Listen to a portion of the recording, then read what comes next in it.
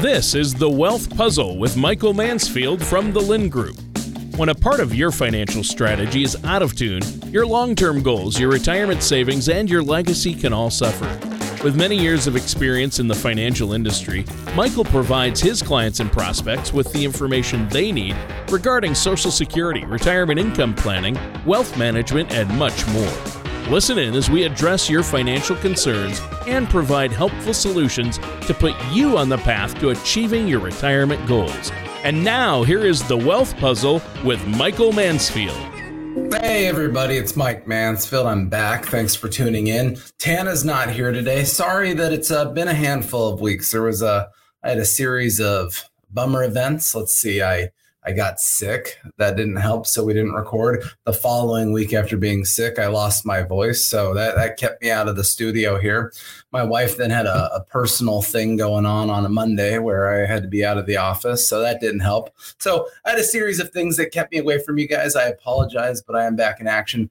Tana had a series of good things. She ended up going to Hawaii with her husband for an anniversary. So that was exciting. She was actually here traveling a couple weeks ago for a baby shower. Her oldest daughter is having a baby pretty quickly. And she's in fact back in town today, and she was supposed to be here recording, but Tana's daughter is actually in town in labor, and Tana is about to become a grandmother. So I didn't want to leave everybody hanging that much longer. I wanted to kind of get back in action and all of this stuff. Obviously, there's a lot to talk about, a lot of things going on in the world. I'm going to keep this video pretty straightforward and brief, though. In the beginning of the year, so to give the history lesson, right, we're always looking at economic data. We're trying to understand where we think the markets might go, give you, the end user, some kind of palatable information to digest here. So fast forward to the end of the third quarter, September 27th, October 14th. In that time frame, we did a couple of videos talking about the market bottoming, the things we needed in the fourth quarter to see the market come up. All of that seems to have come true at the moment. And then in the beginning of January, Tan and I were making videos talking about kind of the market outlook. And really where we had focused our thoughts was, we thought it was a little too premature just to see the stock market go euphorically up in a straight line. There's still a lot of problems, a lot of things to be digesting. The reality is when the Federal Reserve does rate increases, those could take somewhere between 6 and 9 months to actually hit the economy. And the problem is the Feds did a bunch of rate increases in the third and fourth quarter. And so by January and February, those haven't even mathematically made their way into the economy to see how much damage they've done, see if they're a problem, see if they cause a recession or don't cause a recession. And so January, the market went up rather euphorically. And, you know, kind of as expected, all of a sudden it's gotten pouty again here in February. And so it's kind of following our consensus at the moment. And that was for the first half of the year at a minimum to work through those Fed rate increases. The market was going to be up and down and tumultuous and could grind down back to where it was a few months ago, could grind up a little higher. It's just going to go all over the place. I feel at the moment, kind of as you get later in the year, second half of the year, third, fourth quarter of the year, and the stock market's now looking into 2024. Hopefully all of those Fed rate increases are behind us. They've mathematically hit the economy. We understand what they did. And then it's blue skies. You know, now we're talking about a scenario where when is the Fed actually going to lower rates, which has a huge benefit long-term on the stock market performance. So what are the drivers of the market, right? So one thing that we look at from a fundamental standpoint is how are earnings doing? Are they falling in line with what we expected? On top of that, what is unfortunately the Federal Reserve doing? So we live and die right now by the Federal Reserve. We live and die by the idea of what economic information might drive the Feds to do something. So here, let me plop some stuff. I don't know what I'm doing, obviously. I got excited there. There we go. So here's an earnings update from just a few days ago. So let's see where we're at. So 82% of companies in the S&P 500 have reported. Of that, let's see, 68% were above estimates. So that's a good thing. So we always track the statistics of when earnings are coming out for any quarter, how many are a positive surprise, how many are a negative surprise. So at the moment, almost 70% of companies have had a positive surprise. Now, what's interesting is those positive surprises just aren't that big. it looks like there was a 1.3% surprise when normally it's like a 6 to 8% surprise. So they haven't been growing too much. Year over year, though, this is kind of where the math is. And that is in the fourth quarter, as of the reporting of these companies, earnings are down 4.7%. So we have negative earnings growth. Now, you got to put this in perspective. This does not mean that companies are losing money. What this means is from December to December, these companies showed less revenue collected, less profits. And so that can play into a lot of things. Obviously, are we talking about retail companies? Are we talking about service companies? Are we talking about things that have been inflation adjusted? Because obviously there's a lot of inflation swirling around. But this is to be expected. Remember what the Federal Reserve is trying to do. When the feds are raising rates, they're trying to cause a recession without actually causing a recession. They've coined this in the markets and in their talking as a soft landing.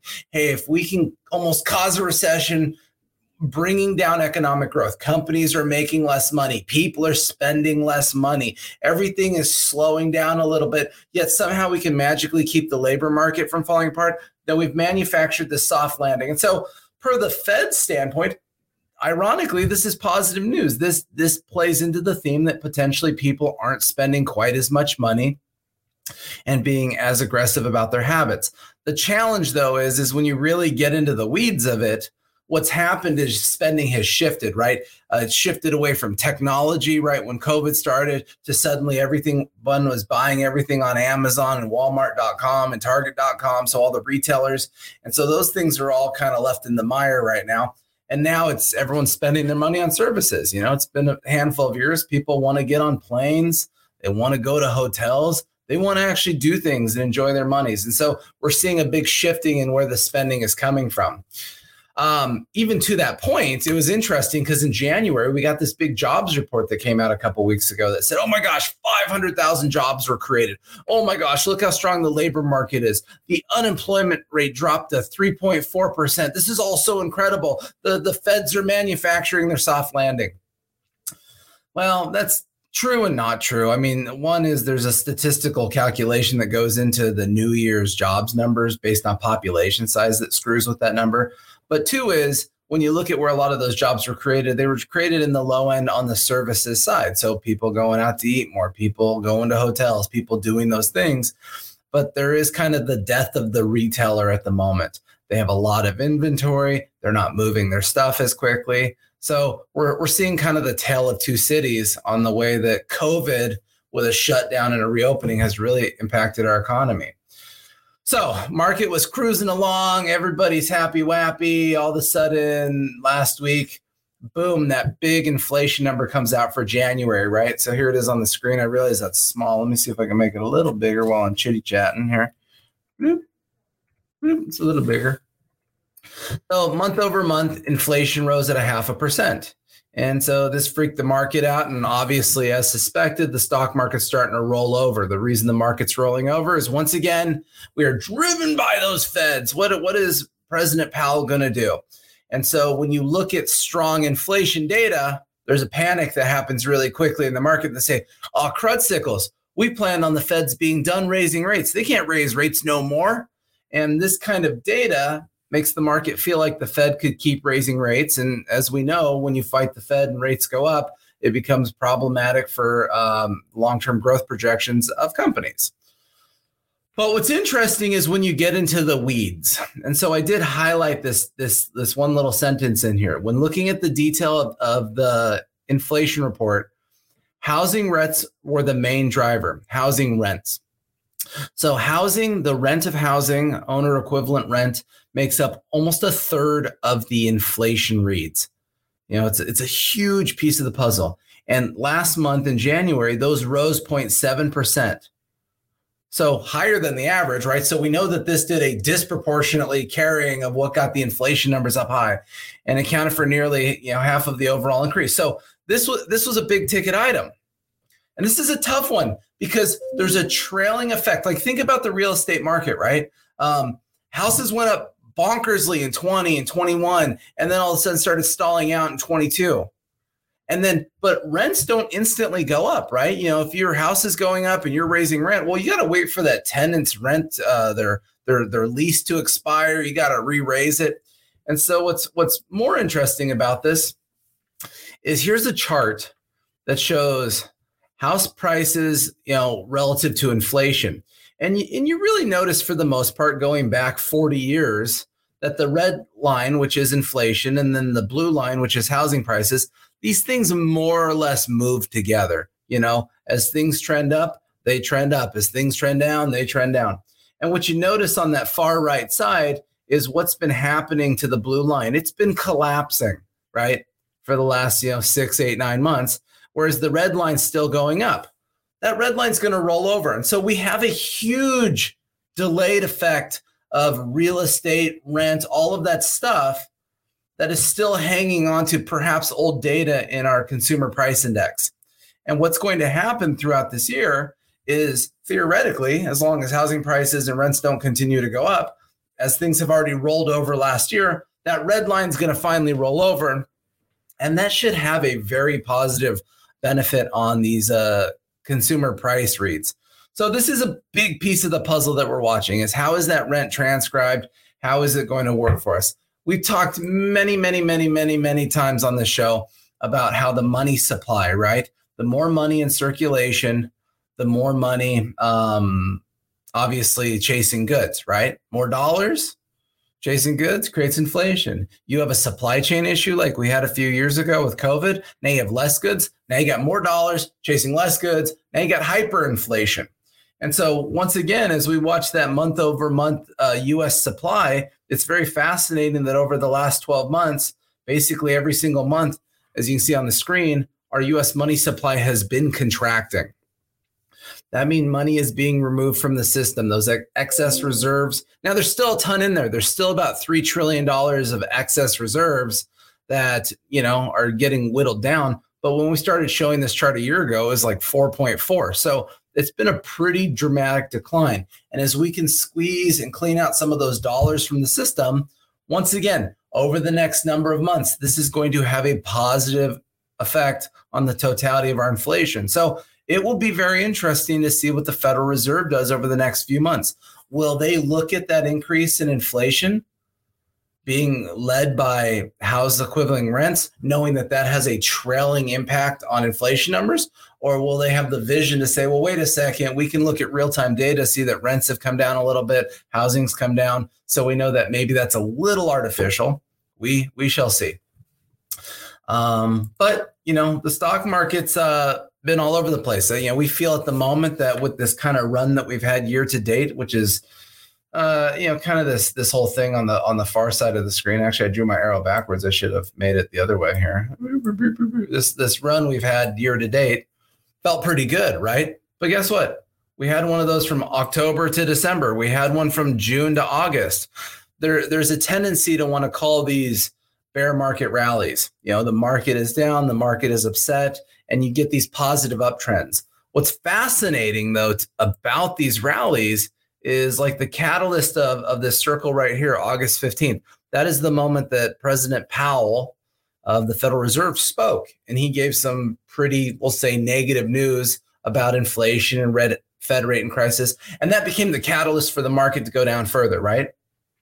Then what was funny is he spoke in the beginning of November here, and he gave some relatively dovish, friendly information, and the market ground higher. And then in December, he did kind of the same thing from August, where he gave some bad news that caused the market to pout out. And then all of a sudden, the market's rallying up. And the market was rallying up on this attitude that, hey, you know what? The Fed's done. The party's on. Let's get back to normal, blue skies. Well, guess what, everybody? We have not digested all of the Fed rate increases that hit us all of last year, at least in the third and fourth quarter of last year. We have to work through that stuff. Earnings are softening. Turn on the news. Every tech company is laying people off. Well, isn't that weird that every tech company were the first people to do phenomenal when the COVID mess hit? Zoom went straight up.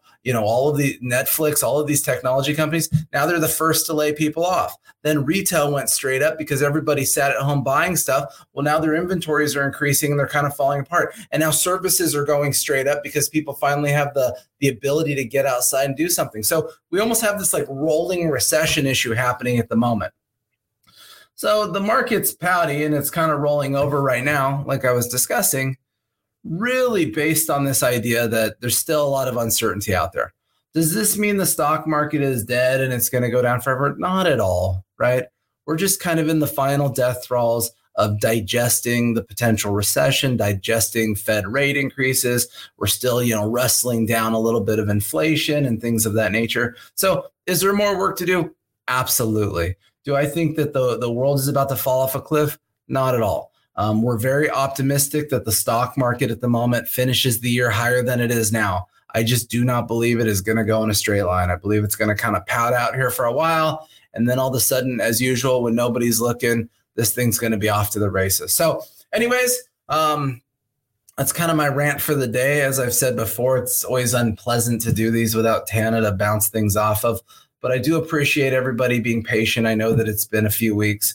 I know that, based on the comments and feedback, that people do enjoy this information. So please, if you have questions about the show, topics you would like me to cover, because obviously there's an endless amount of information right now out there to touch on. So anyways, call the office, 805-500-7035. You can visit our main website, thelindgroup.com. Lind is L-Y-N-D. Otherwise, everybody have a great day. Thank you for listening to The Wealth Puzzle. Don't pay too much for taxes or retire without a sound income plan. For more information, please contact Michael Mansfield at The Lind Group.